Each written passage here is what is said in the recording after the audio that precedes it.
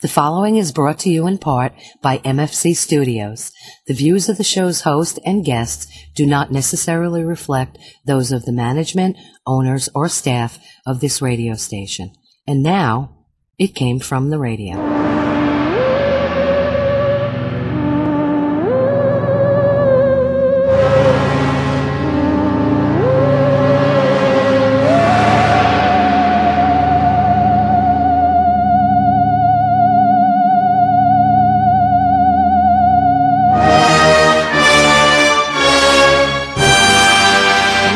Joy and welcome once again to It Came From the Radio, the official show of the Big Apple Con. This is your host, Mark Torres, speaking. With me once again, as always, via social distancing, we have none other than our senior correspondent, Charlie Saladino. Hey, everyone! We have Dominic Definition Man, Pronto Comics, Dominic Definition Man Serrano from Pronto Comics. Well, of all the introductions I've ever had, that is certainly the most recent. And it's so nice he said it twice. There you go. And we have, wait, I got to pull this up because I have the information. And we have fraudulent Russian psychic Guru Poo Poo here with us. Well, hello there. How are you all doing today? So this week's show, we're going to have Dominic Definition Man Sperano from Pronto Comics is going to have his comic book pick of the week. And I have an interview with comic book writer / author Frank Martin. But before we get to any of that, we have to take it away with the news. It's morphin' time!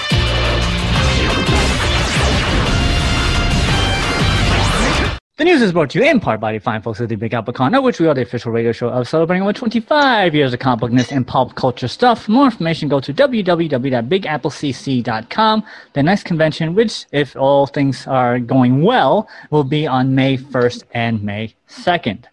Yeah, that's going to happen. It's not going to happen. So, that's funny. The two of you, did you plan that? No. That's just common sense to say that. Yeah. In the words of Tyler Durden, we're polishing the brass on the Titanic, man. It's all going down.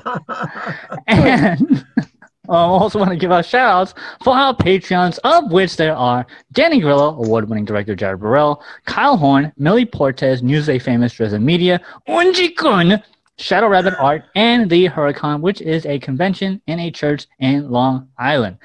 That convention. If you want your own little shout-out, go to www.patreon.com. Yes, it is in a church. And look up It Came From the Radio in the search bar, and just for a measly $1, you can get your own little shout-out on our show. But now, fraudulent Russian psychic Guru Poo Poo is going to take it away with the news. Where am I taking it, though? I don't know. Okay, I'll read some news for all of you at home. Oh, sad news, so sad.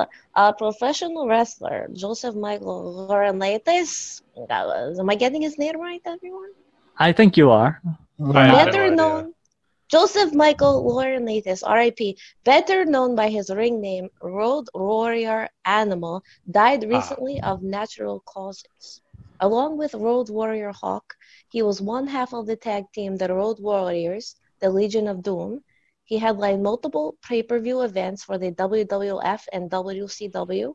Of note, Joseph was inducted with Hawk and their manager, Paul Ellering, into the WWE Hall of Fame 2011.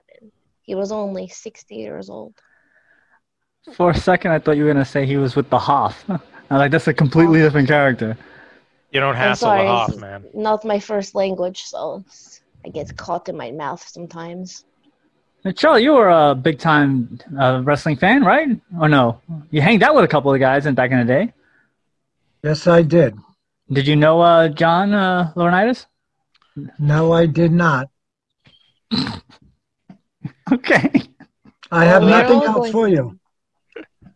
I'm sorry to hear he's not with us anymore. But I did not know the gentleman. All right. My question is, what was it, 60? He died at 60? Yeah, 60. Yes, of natural causes at 60. Like, I don't think you get natural causes at 60.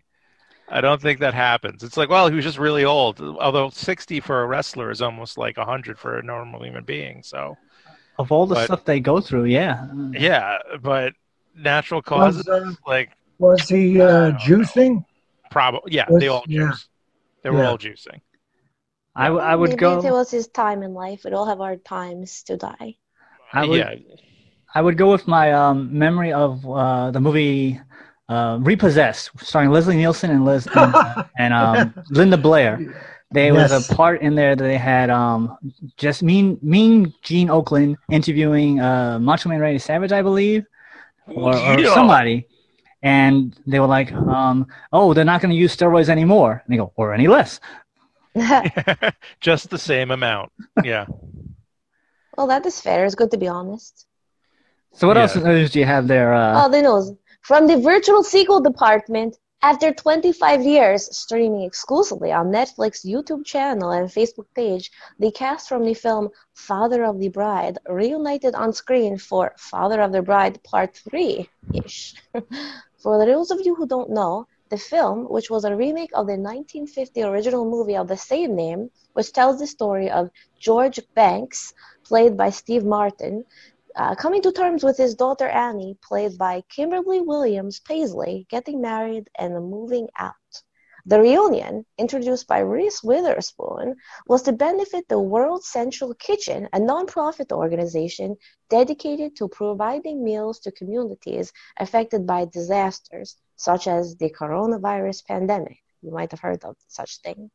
In the news story, George's son Matty, played by Kieran Culkin, has called for a special wedding announcement, with the rest of the family gathered for a Zoom call. Along with Steve Martin and the other aforementioned actors, Diane Keaton, who played his wife, George Newbern, Martin Short, Ben Platt, and Florence Pugh reprised their roles from the previous film. Robert De Niro joins the cast as Matty's new father-in-law. Welcome to Babylon. That's a line from the second film, guys. Oh, I've never seen any of them. I'm actually with Mark on this one. I've not seen either of them. Yeah, cute movies. If you have a daughter, you watch them. I watched them. So you're going to go see the part 3 now? No, I am not, Conrad. That is it. I am done with that. It's this interesting. this is what is called beating the dead horse. And Robert De Niro plays himself the quintessential intimidating father-in-law. It's like he's the George Costanza of father-in-laws. Oh, you find George Costanza intimidating? No, but like George Costanza, Jason Alexander has been typecasted as George Costanza, and now we have De Niro again playing an intimidating father-in-law. What else is new, you know? Wow. Yeah, okay, I understand what you mean there. Yeah. What a stretch from... Serenity Now! Yeah. The typecasting. Yeah. Unfortunately, he was just so good playing George Costanza, no one can see him doing anything else. Yeah. Which is a shame, because he's very talented. Excellent song and dance man. Oh, yes. Very, very Mr. Broadway. Yeah. Mark, would you like to read the rest of the news? I feel like the audience might have a hard time understanding me.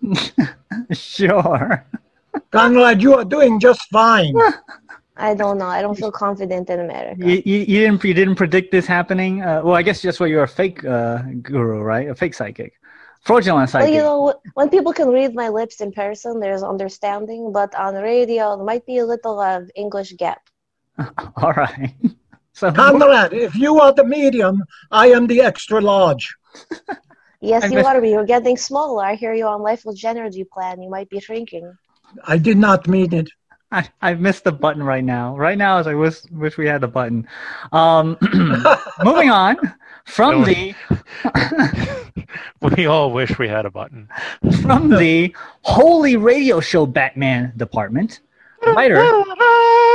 writer David S. Goyer has announced Batman Unburied, a new It's Goya. New podcast drama exploring the darker aspects of Bruce Wayne to debut exclusively on Spotify in 2021. By darker aspects, they mean Batman. Yes. Does it get any...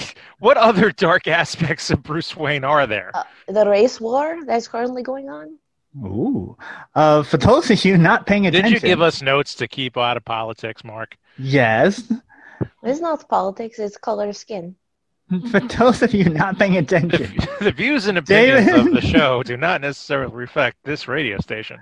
For those of you not paying attention... David penned the story of 2005 Batman Begins and was a writer for 2 other films in the Dark Knight trilogy, as well as being co-writing Batman vs. Superman, Dawn of Justice, and he also wrote Man of Steel. David says, I've been a fan of narrative podcasts for some time and was looking for the right story. Returning to the Batman seems like the perfect opportunity. We'll be using this unique advantages of audio to dig in the more nightmarish members of the Dark Knight's Rogues Gallery. Oh, there you go. Executives say, we can think of no better leader to leverage the infinite possibilities of podcasting to bring us nearly 300 million Spotify users around the world for the Batman saga for the ages. Now, that was David. The other ones were the executives. Yes. Yeah. I don't know. I mean, I don't know if I want to hear a Batman radio serial. Like, I think I have enough Batman as it is. I'm Batman, damn it. Yeah. I'm Gumby, damn it. Yes. If they're going, like, if it's going to be a serial, like, episodic thing, then the instant go-to card to make it successful is to get Kevin Conroy and Mark Hamill involved. If they do that, everyone is okay with it. If they don't do that, then there's no point. All right. Come on. If you knew that Kevin Conroy was going to be voicing Batman, you'd listen. I would be intrigued to listen, yes. And especially, and if you heard Mark Hamill will do the Joker. Yeah.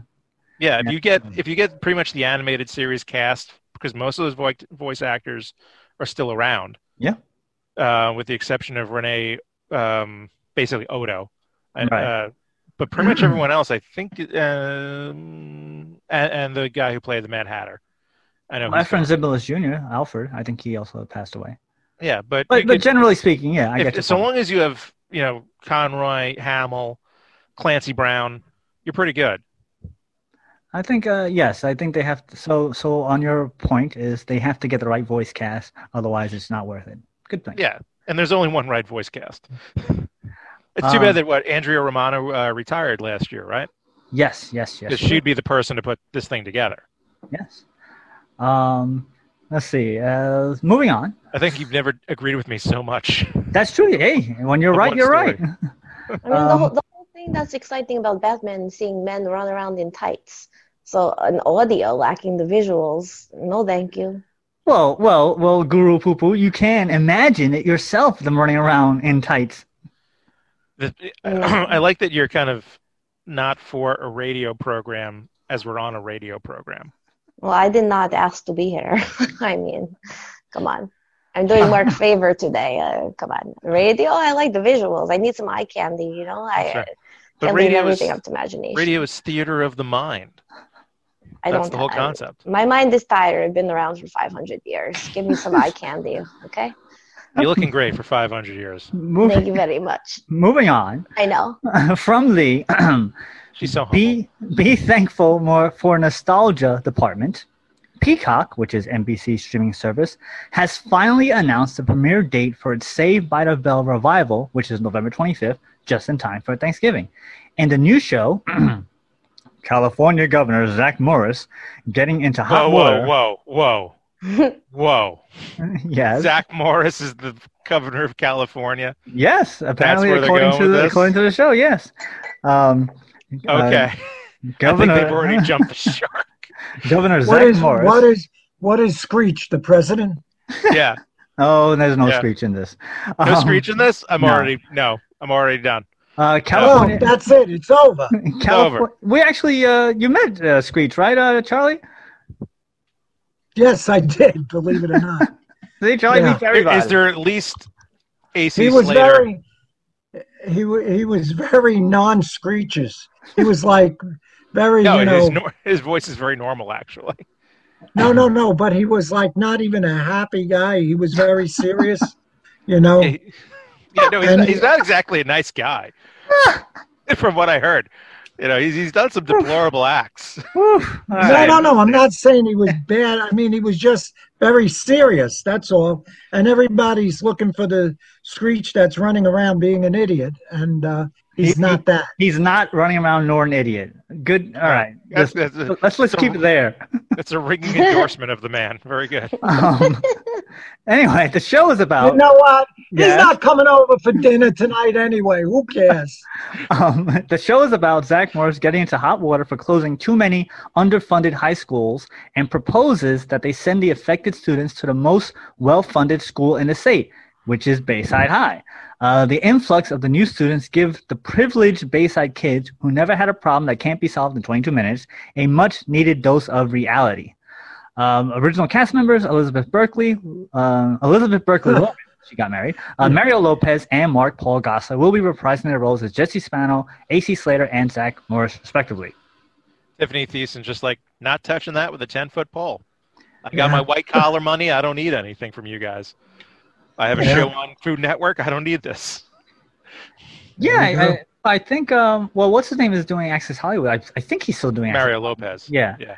But he's executive producer. Him and Elizabeth Berkley are executive producers. Yeah, it's their show, so it's going to be interesting to see. I would have thought Mark Paul Gosselaar would have been an executive producer. He's had more, active acting roles. I thought he'd be more involved. What's interesting is that the show was announced. He was not announced. When interviewed, he said they didn't ask him, and then he got added in later. So he shamed them, essentially. Mario Lopez says that he didn't think that they could have afforded him. That's fair. That's fair. Wow. Of all of the three of them and pretty much everyone else that was in that cast, Mark Paul Gosselaar is the only one who's been acting consistently since the show. Yeah. And when I mean been in multiple shows over a series of time, right. He's done a lot. So his asking price is higher than everyone else's. So once again, Dominic, you are correct. They guilted him into it. They guilted him into either that or they were able to cough up the money. I don't think they were. Or maybe now he's not working because of COVID. He's like, yeah, I'll do it. I need that money. What has Elizabeth been doing? Last time I saw her, she was sliding down a pole. Oh man, she really hasn't done much since that. She had a book. She had a book out, and she's done a couple other things, and she's been on Titus, and she's been around. She's been around. Okay. Titus. So Titus wasn't that in the 2000s? So you're basically saying the lady has not acted in like 15 years. Oh man, there you go. So Guru Poo-Poo, you've been around for 500 years. Are you a fan of Saved by the Bell? I did like the Saved by the Bell. I like the Jessie Spano. She's like, I'm so tired. And she goes, I'm so tired. You remember that scene? She was addicted to caffeine pills. I think that's how the show should start off. She goes, I'm so tired, and she slides down pole, and then boom, Mario Lopez says, okay, everybody today, and he announces some crazy thing that we don't care about. I think that's how it should start. You know what? I've heard worse plans for a series. Let's face it, she's tired. That's it. Can't you see she's kaput? Moving along. From the you hired a guy to imitate the other guy department. Recently, the first episode of the 32nd season of The Simpsons aired, with the debut of Alex Desire as the new voice of Carl Carlson due to the new mandate that only black actors will be voicing black characters on the series. Carl was previously voiced by non-black actor Hank Azaria. What's interesting to note is that the voice sounds like a really good imitation of the old voice. So instead of them making a new black character and having a black actor voice that character, they got rid of one guy, replaced him, who's doing exact imitation of the other guy. That makes no sense to me. First of all, none of this makes sense. Double standard that he's doing a voice of another guy that's a different race? Isn't that like sort of a double standard? So it's a black guy imitating a white guy doing a black guy's voice. Yeah, it's very when they didn't want the white guy to imitate a black voice, and wow, I'm the dude pretending to be a dude who's playing another dude. And here's a question: what are they? Is Apu completely out of the show now? They as of right now, they haven't cast a new person in the voice, and so far the character has appeared, but only like in background with no dialogue. Since whatever. Just hire Cal Penn. That's like, you know what that's like? That's like to reboot White Chicks and have white girls playing them. Have white girls in blackface playing white girls. That's what it would be like. Yeah. That's essentially what it would great. be. They could have Paris Hilton go in blackface, take off blackface to be herself. Yeah. That's essentially It's. that would be the opposite mirror reflection of this. I mean, Yes. I do understand what they're trying to do, but I still say I think they're going about it the wrong way. Yeah, of course they're going about it the wrong way. Nice Yeah. to bring up a political topic, by the way, Mark. Good job. Well, it was in the news about The Simpsons, so it falls into play. Yeah, I was. The Simpsons I was- predicts the news. That's true. I'm Yeah. very confused because, well, first of all, they took another voice away from Hank Azaria. So now instead of doing about 20 voices, he's doing 18 voices. I don't think this affects his check very much. Right. I doubt they paid him by the voice. I think they just paid him for a chunk of work. Right. The whole beauty of any animated series, especially The Simpsons, is that you can have 1,000 characters voiced by 5 people. Yeah, and That was the point. Yeah. We have these people that can do 10 voices apiece, so we can have them, keep the costs low on the voice talent and have numerous characters. And now they're like, no. Every single character has to have a voice that is according to representation of representational. It's like, well, what's the point? Wow. You might as well just go live action. If they had to you know have. what? I think they should just take voice acting out altogether, because doing any type of voice is kind of offensive, because you're pretending to be something you're not, and you could perhaps be taking somebody else's job. Well, it's a good thing you're an actual 500-year-old fraudulent psychic group. Exactly. I would take What- offense if somebody did my voice. So What there they you should go. do is go back to just doing it like an old-fashioned silent movie the entire time. With the words at the There bottom. are no voices, or you're just reading text. And that way you can imagine the voice any way you wish. All right, so let's see. I'm just saying. For the final bit of news, let's see.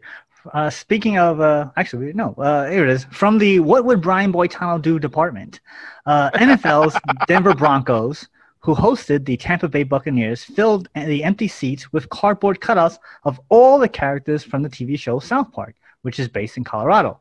The thing was to promote a super hour-long South Park pandemic special airing on Comedy Central, which aired, I believe it was yesterday. As of this recording, it is the 1st of October.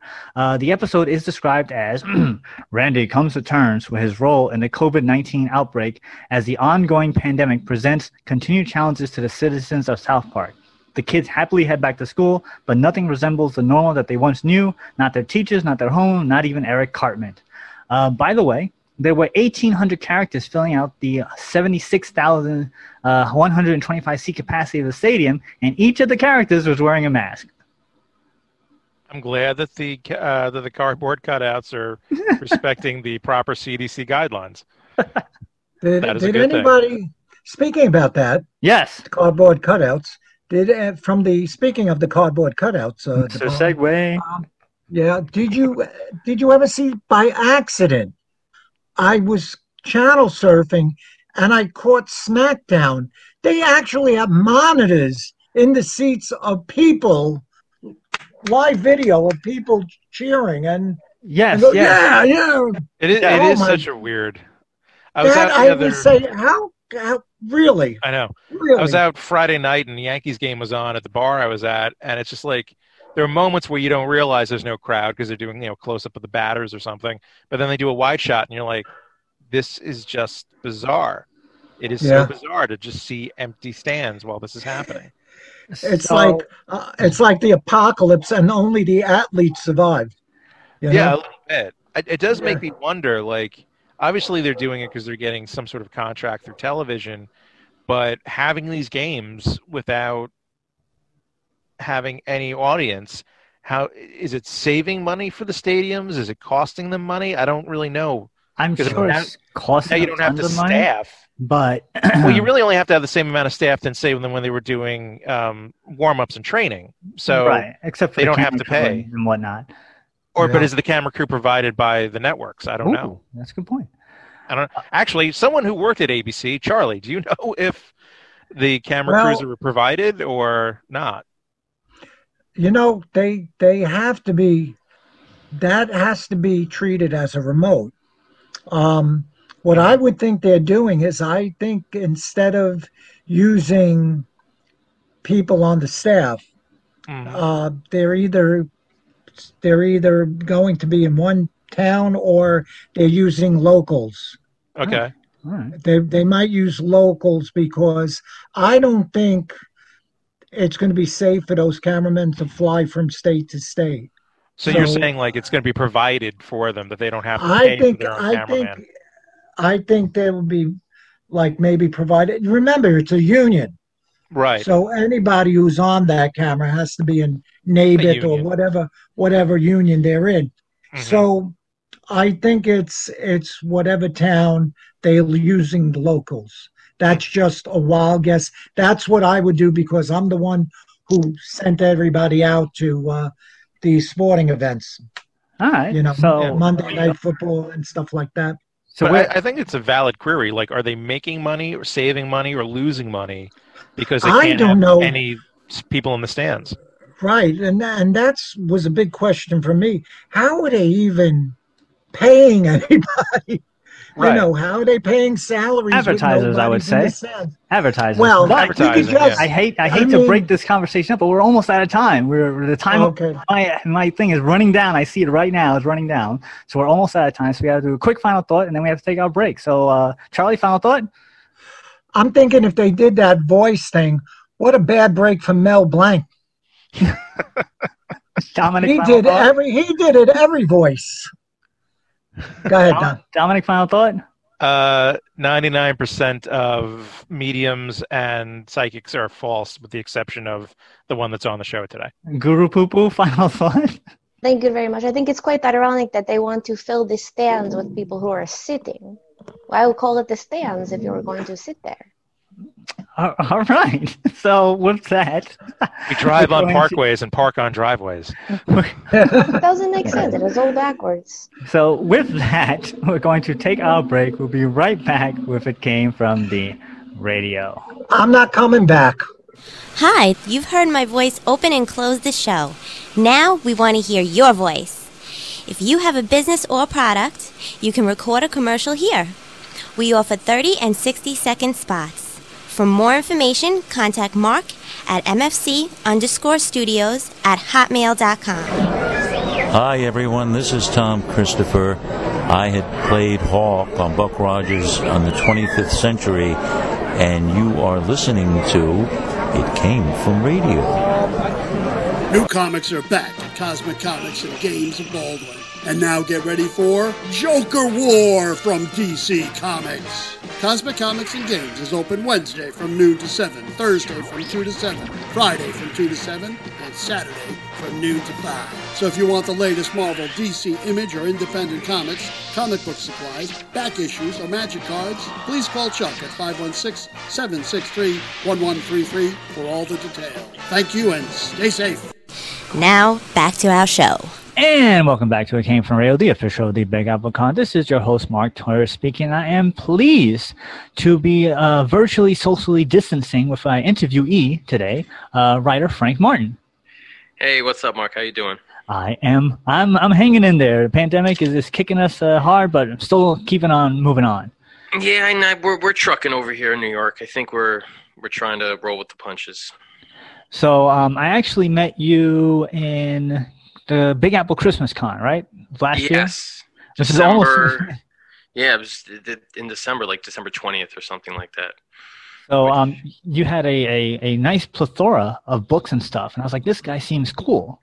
Let's just run down a quick couple of things of what you are most famous for and what you are most proud of, and then let's talk about what you're promoting now. Okay, sounds good. Well, I am a comic book writer and an author. I write both in prose and comics. I have a couple different novels out. I like to bounce around between genres. So I got some sci-fi. I got some monster books, some zombie books.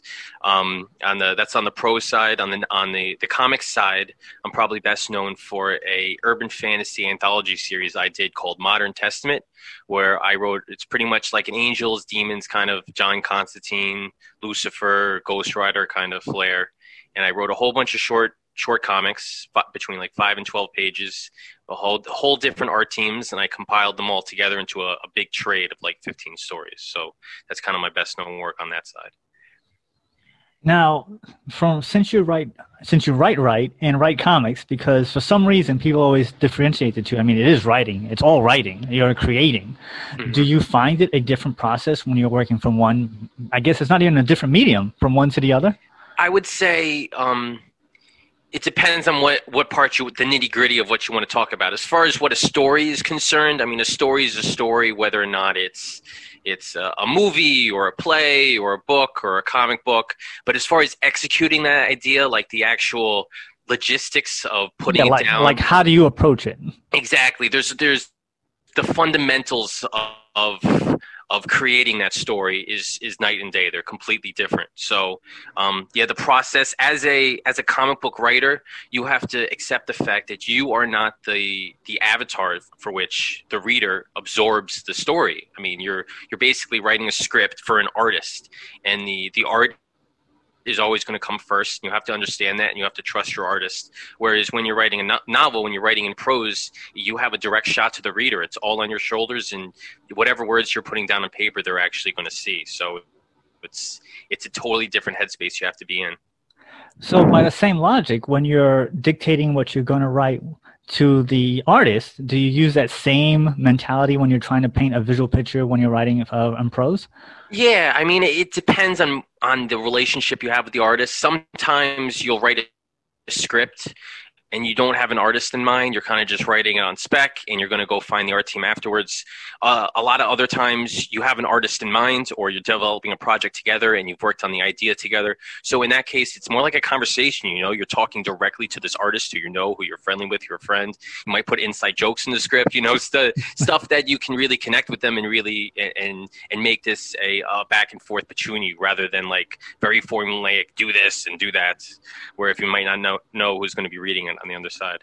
So it kind of goes along the lines of, like you were mentioning earlier, like writing a script for a movie where the sum of the parts is greater than the finished product. Yeah, exactly. When it comes to comic book creation, it's a real collaborative medium between if you have a penciler, you're going to have an inker go over their pencils, and then the colorist can really bring the colors to life. And even the letterer. The letterer's job is immensely important as far as putting the final touches on the book and really making it look professional. And I learned how to letter a couple of years ago. I letter some of my own projects. And when it comes to comics, you don't really realize how important lettering is until you do it yourself, because it's the one art form that's the most successful, the least it gets noticed, so it's really underappreciated. It's kind of like editing. Like they say, you can't tell good editing, but you can really tell bad editing. It's exactly. It stands out completely, and like, this guy did an awful job. But when it's good, you read it and you're like, it's seamless. It's just part of the story. So do you find it more stressful because when you're writing in prose, it's all on you? Stressful is not the right word. I mean, yeah, it's more burdensome. It's more responsibility, but it's a lot more empowering. You really have the strength to really attack the reader. Not attack the reader, but have a direct connection to the reader, so that they see the words that are coming out of your head, and you're really responsible for filling out this picture for them, developing the scenery. It's a lot. You feel more in the driver's seat as far as when you're telling a story than if you have a whole team that you're working with. Not that one is necessarily better than the other. It's just that they're different forms of storytelling. So have you ever thought about taking one and putting in the other form? As far as what, like a story, like adapting is concerned? If you adapt a story to a comic book that you write yourself, or take a comic book and turn it into a novelization of the comic book. Definitely. I mean, we see adaptations all the time. We see books become movies, and we see movies become comics. And although, like I said before, the aspects of a story, what makes a good story, are universal throughout, but the execution is what matters. So we see all the time, we see a comic book being adapted on the screen, and you can see stuff that they've changed and stuff that they kept the same, and it's a really judgment call between the creator as far as what works and what doesn't work, what you're going to keep, what you're going to throw out. And anything can be adapted under the right pretenses. It's a balancing act as far as getting it right. So I know you're doing a Kickstarter right now, right? I am, yes. So what is that particular story about? So it's kind of a horror one-shot. It's kind of I would say it's more spooky, bizarre, weird horror as opposed to like gory, scary horror. And the general premise is something I think a lot of people can relate to. A guy is tired after a long drive, and he wants to pull over and stay the night at a motel. And it turns out that this motel is kind of weird and freaky, and it slowly gets weirder and freakier until the guy's like, I got to get out of there. But the bizarre guests that he meet there aren't too keen on letting him leave. So based on that, I mean, I did read it, so it's kind of cool. Is that something that has happened to you, and you're sitting there in the hotel room like, I wonder if this is going on here, or I wonder if that's going on there? Because they always say right where you know. I wouldn't say it's based on a true story, but I think we've all had situations. It doesn't even have to be a motel. It just could be some place where we find ourselves where you know something's not right, but you can't just put your finger on exactly what it is, you know? And I kind of took that idea, that notion, that feeling that we all could relate to, and I kind of just blew it up and took it to the extreme where, in this case, the main character, he senses something's not right. It's kind of weird, and he goes along with it, and then it just takes a sharp dive off the deep end. So, and he's kind of caught in the middle of it. It has a very Twilight Zone feel to it.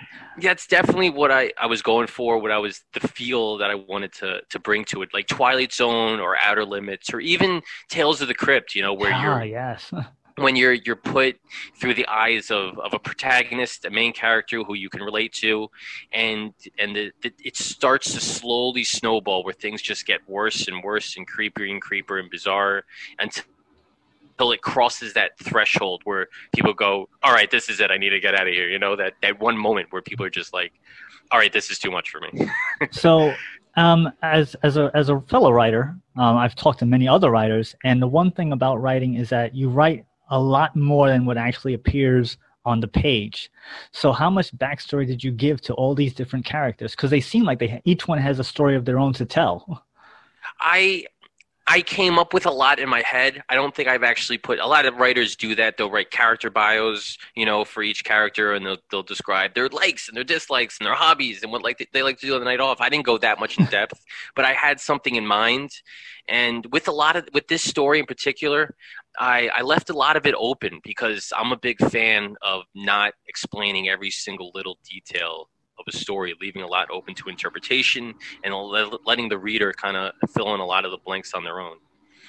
But I think it's an important balance, which I feel that you did, to not have it too open, because like sometimes you watch something and you get to the end and you're like, what the hell was that? And the guy says, well, it's up to your imagination. Like, no, it's your job to tell me the story. It's 100% balance. The balance is a very perfect word. You want to leave just enough for their own imagination to fill a lot of the blanks and for them to come away with their own feelings, but you don't want to leave it too much so that they're left unfulfilled, you know?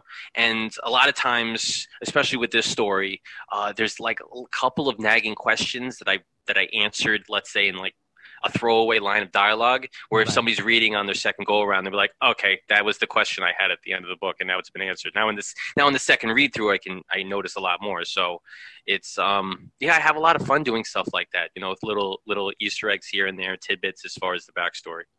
So because you've done so many short stories, do you find that it's easier to put that into a comic book form? Because 22 pages nowadays is not that much. I mean, in the old days, you can tell so much story because of the dialogue in the old comics books.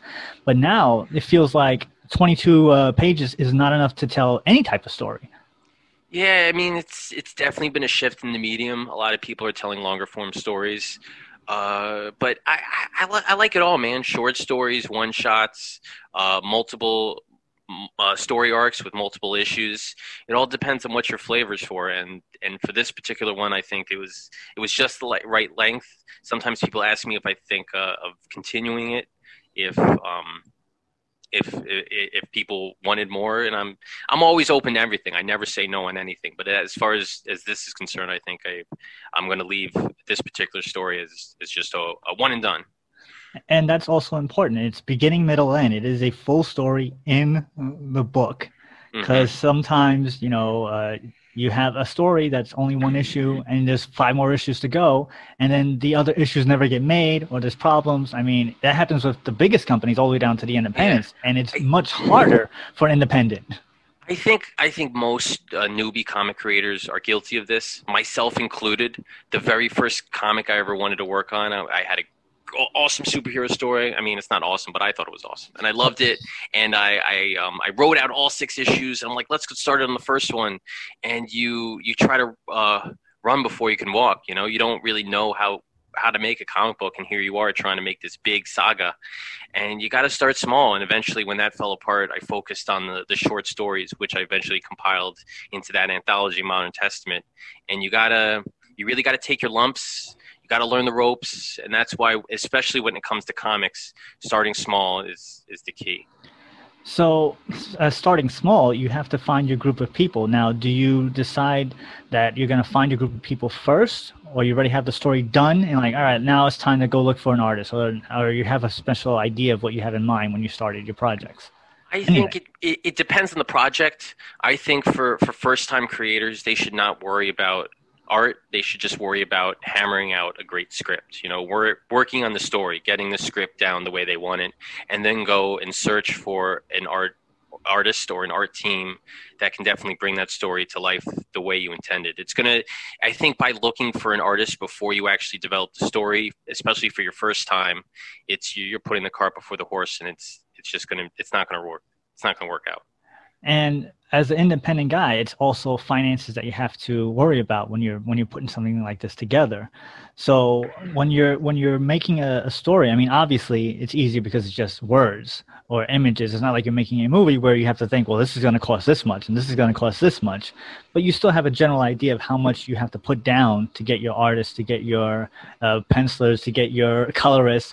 Is that something also you think about as you're being an independent creator, or you're just like, you know what, I'm just going to put it together, get what I can get, and keep on moving? I mean, that's definitely the push and pull as far as creating comics, is that they're not cheap, they're expensive. And especially when people try making comics for the first time, they don't even realize how expensive it is until they start to get into the process. And it's like anything else. The cheaper is not always better. So if people want a great art team, it's going to be more expensive. If people want a cheaper art team, I mean, you could get your book created, but then I might not be up to the quality that you want. And in that regard, Kickstarter has really been a godsend to the comic community. I would say in recent years, some of the Kickstarter categories have been going down a little bit as far as total funding, but comics category is the only one that's been steadily rising. And I think it's in second place now, behind like dance or something. So Kickstarter and comics really go together well. It's got a strong community, and I know a lot of big time superstar creators. They're like, back in my day, I wish I had Kickstarter. I mean, my Kickstarter back then was a high interest credit card. So it's definitely been awesome as far as me and a bunch of indie creators I know to get financing to really get these projects off the ground. Now with Kickstarter, you have like deals and perks, right? So if you reach certain levels. Yeah. So Kickstarter is cool. A lot of people are confused about how Kickstarter essentially works. Pretty much the way it is, you got to think of it like pre-ordering. You're basically pre-ordering a product. Sometimes that product is just in development stage. Sometimes the product is actually finished and just needs to be printed. As far as like Macabre Motel, the book that I sent you, that's done. I mean, it's all finished. I just need to print the sucker. So yeah, and then on top of that, you can bundle together other stuff. Like for instance, I have one of the rewards that's available is an art commission for the art team. I have a variant cover that you could throw in. I got and also a hollow foil cover, and then I put them all together in a bundle. So you got options as far as what you can get, and it's kind of like a launch party. It's just a way to get people excited about the product. And it is important to note that the book is done. Yes. All comic creators are different, and sometimes a lot of people get sour with Kickstarter because they had a bad experience. But every creator is different. For me personally, I need a book either 95% finished or 100% finished before I bring it to Kickstarter, because I want people to know, look, I'm serious about what I'm doing. I'm not going to make you wait. I'm not going to make you spend your hard-earned money on this book and you're going to have to wait a year for it, because there are some books that I'm still waiting on. That's been a really long time. I like to just a quick wham bam. I like to finish the campaign, get it printed, send it out to people in at least 2 months. You know, I'm not going to make them wait. So I have to ask this because we are in the middle of a global pandemic. Shoot. when you are sending that stuff out, like how, I guess, COVID friendly is it? I don't even know what the term is. I mean, what do you mean as far as packaging is concerned? Yeah, like is it like a certain process to make sure that, you know, you won't get anything? Like, is that even a consideration on how these things are made? So my last campaign was in April. As far as getting the book finished and sending out, there really wasn't that much delay or change in process, at least for me personally. I've heard people their printers have had delays depending on where the printer is. I've heard they've had absolute nightmares with the postal service.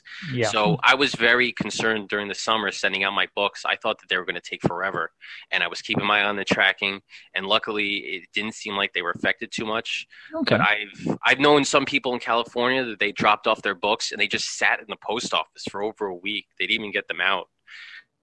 Wow. So it was. So I've heard some horror stories, but from my end, I didn't really experience any of that. All right, so knock on wood that we'll keep on that trend. Yeah. But for comics as a whole, I would say, and I don't got to tell you this because we met at a con, it's been completely wiped out. I mean, they've canceled everything, and that's a huge source of income for so many creators, and it's just been sent right to zero. So the comic industry is definitely taking a hit. So we got about 5 minutes left. So let's hit all the social media stuff. Where can people find out more about the book? Where the Kickstarter? What's the name of your website? All that fun stuff. All right. So the name of the book is The Macabre Motel. It's on Kickstarter. You can find it by searching Macabre Motel, or maybe the Motel in comics. It'll come right up. I'm on Instagram, Facebook, and Twitter under the handle @FrankTheWriter on all of them. It's kind of easy. And my website, too, is franktherwriter.com. So you can sign up on my mailing list on the website. I got a bunch of free comics, free short stories, and that's kind of the best way to keep track of me. And you can also sample it because, like you just mentioned, there's a lot of free stuff on there. So if you see what you like, go to the Kickstarter and pick up the book. Absolutely. I would appreciate it. So now I have to ask, like, were you thinking ahead of time about having Frank the Writer as your website? Like, thank God no one else has that title. I mean, at some point in time, when I was first writing, it was just kind of me. And then when you, as an indie creator, you learn the hard way that you were going to be the main person. You were your biggest salesperson. You were the main one responsible. So a couple years into my writing career, I decided I was going to take up the moniker Frank the Writer. And I was lucky. I got it on Instagram, I got it on Twitter, and I got it on a website too. But there was a Frank the Writer on Facebook. Somebody already snagged it. But I heard on Facebook that if somebody's inactive on their page for something like a year or so, you can contact Facebook and maybe they'll steal it. And I got lucky. They listened to me and they said, "Yeah, you're a lot more active than this guy. We're going to give it to you." So I snatched Frank the Writer away from somebody. Well, nicely done. Before we do our final thought, just any words of advice or encouragement you can give for people in this time trying to have their own comic book in this industry right now? Just keep writing. You know, it's easy to think about what you want to do and the day in and day out, just kind of try to plan, but it's never going to happen if you don't actually put the words down. You know, just get writing and just keep it in. Do a little bit every day, get that momentum going, and get out of your headspace of when it's going to happen and just make it happen now. All right, so we're now at our final thoughts. So I'm going to go first. Usually I let the guests go first, but I'm going to go first. And my final thought, it was really cool meeting you when I met you almost a year ago. You had a lot of stuff on there and a lot of interesting ideas about what I flipped through at the time. And then when I read the comic book that's on Kickstarter, I was like, hey, this is pretty decent, pretty darn good. I'm glad I met this guy. So I want to wish you much continued success with this Kickstarter. And when you have anything else you want to promote, feel free to come back on the show. I appreciate that, Mark. Final thought for you, Frank. What do you have for us? I'm going to actually combine into your final thought and say that when I heard about your radio show, I definitely wanted to come on. I was really looking forward to doing it in person. And it turns out that the universe had other plans, but I'm definitely glad that we got to hook up and make it happen another way. And hopefully in the future, when this is all said and done, I could definitely come back on the radio and we could see each other in person and do it the way it's supposed to be done. Yes, sir. All right, so that is it for the interview. We're going to take our break, and we'll be right back with It Came From the Radio. Hey kids, this is CJ Ramone of the world famous Ramones, and you're listening to It Came From the Radio. Hey guys, this is Christy from Custom Cakes by Christy. I want you to know that I'm here for you. I'm keeping my private kitchen open for any needs your family may have. I've been focusing on breads, soups, muffins, quiches, and other basics, but I'm still accepting dessert orders as well.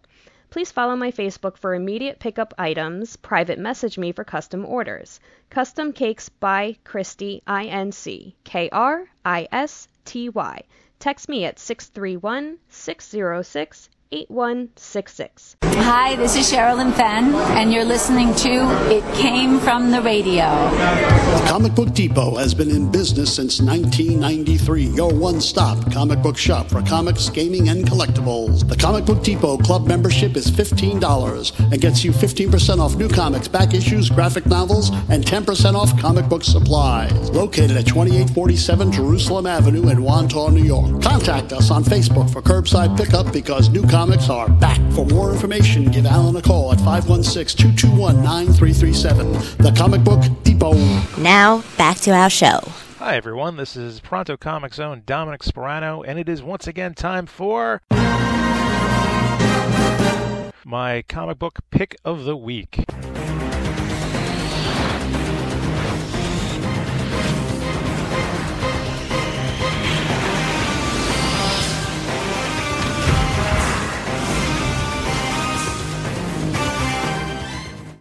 So this week's Pick of the Week is going to have to be short and sweet, and to that end, I'm going to get right to it. The Pick of the Week is Morning Glories by Image Comics, and as I've said before, nothing is quite as independent of a comic book as Image Comics. They are the first great big independent comic book publisher out there. Morning Glories is a great series. I thoroughly enjoyed reading it. Here's what they say about it on Wikipedia. Morning Glories is a comic book series published by Image Comics, described by writer Nick Spencer as Runaways meets Lost. The series focuses on 6 brilliant but troubled new recruits at Morning Glory Academy, a prestigious prep school hiding sinister and deadly secrets, featuring interior art by Joe Esima and cover art by Rodin Esquejo. I hope I said that correctly. The series debuted in August of 2010. Currently, it's on a hiatus. They've done about 50 issues, and who knows when they're going to come back, but supposedly it should wrap up with another 50. There's about 10 volumes that you can go out there and get right now. Now, here's the premise of the book. The series takes place almost completely at the fictional Morning Glory Academy, an exclusive boarding school for teenagers. Beneath its placid facade, the school is actually involved in the murder and torture of students, as well as various investigations into occult and supernatural phenomena. The main action focuses on 6 students from diverse backgrounds as they enter Morning Glory Academy, try to survive, and fight back against the ruthless faculty. The series is written using a non-linear narrative, frequently utilizing flashbacks or flash-forwards to confuse, misdirect, and inform the reader.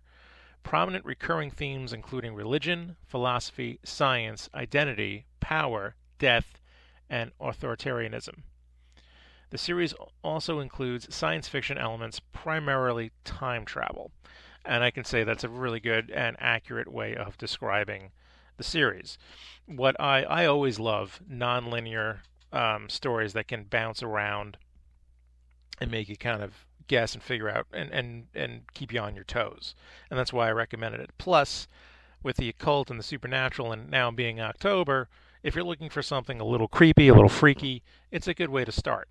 Getting into the Halloween spooky feeling of it all. You can get the book, obviously, anywhere online, Amazon and so forth, or I always recommend going directly to Image Comics and buying it directly from them. They have all 10 of the trade paperbacks that you can get right off the site. You can also get loose issues if you're interested in that as well.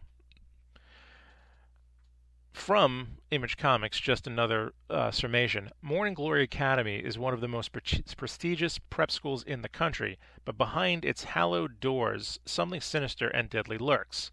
When 6 brilliant but troubled new students arrive, they find themselves trapped and desperately seeking answers in a place where nothing is what it seems to be. Now, this book was a pretty big hit when it came out between 2010 and 2017, so I do really, really recommend it. From everything that I've read of the book and from reading the book, I'm going to tell you, you're going to enjoy it. If you like movies, well, like if you like TV shows like Lost and you like movies like Pulp Fiction, that it's not a straight, easy to understand story, and it makes you think a little bit. This is going to be the kind of comic that you're going to want to read.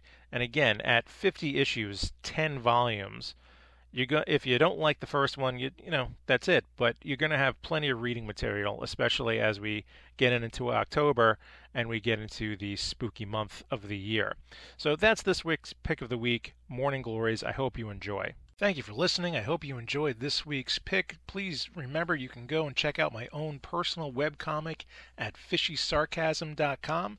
You can become a Patreon of the comic. It's only $1 a month. It's the least expensive Patreon out there. I promise you that. Also, please go and check out prontocomics.com. We have plenty of comics for download. And always remember, logic clearly dictates that the needs of the many outweigh the needs of the few or the one. So be safe and be healthy. Take care.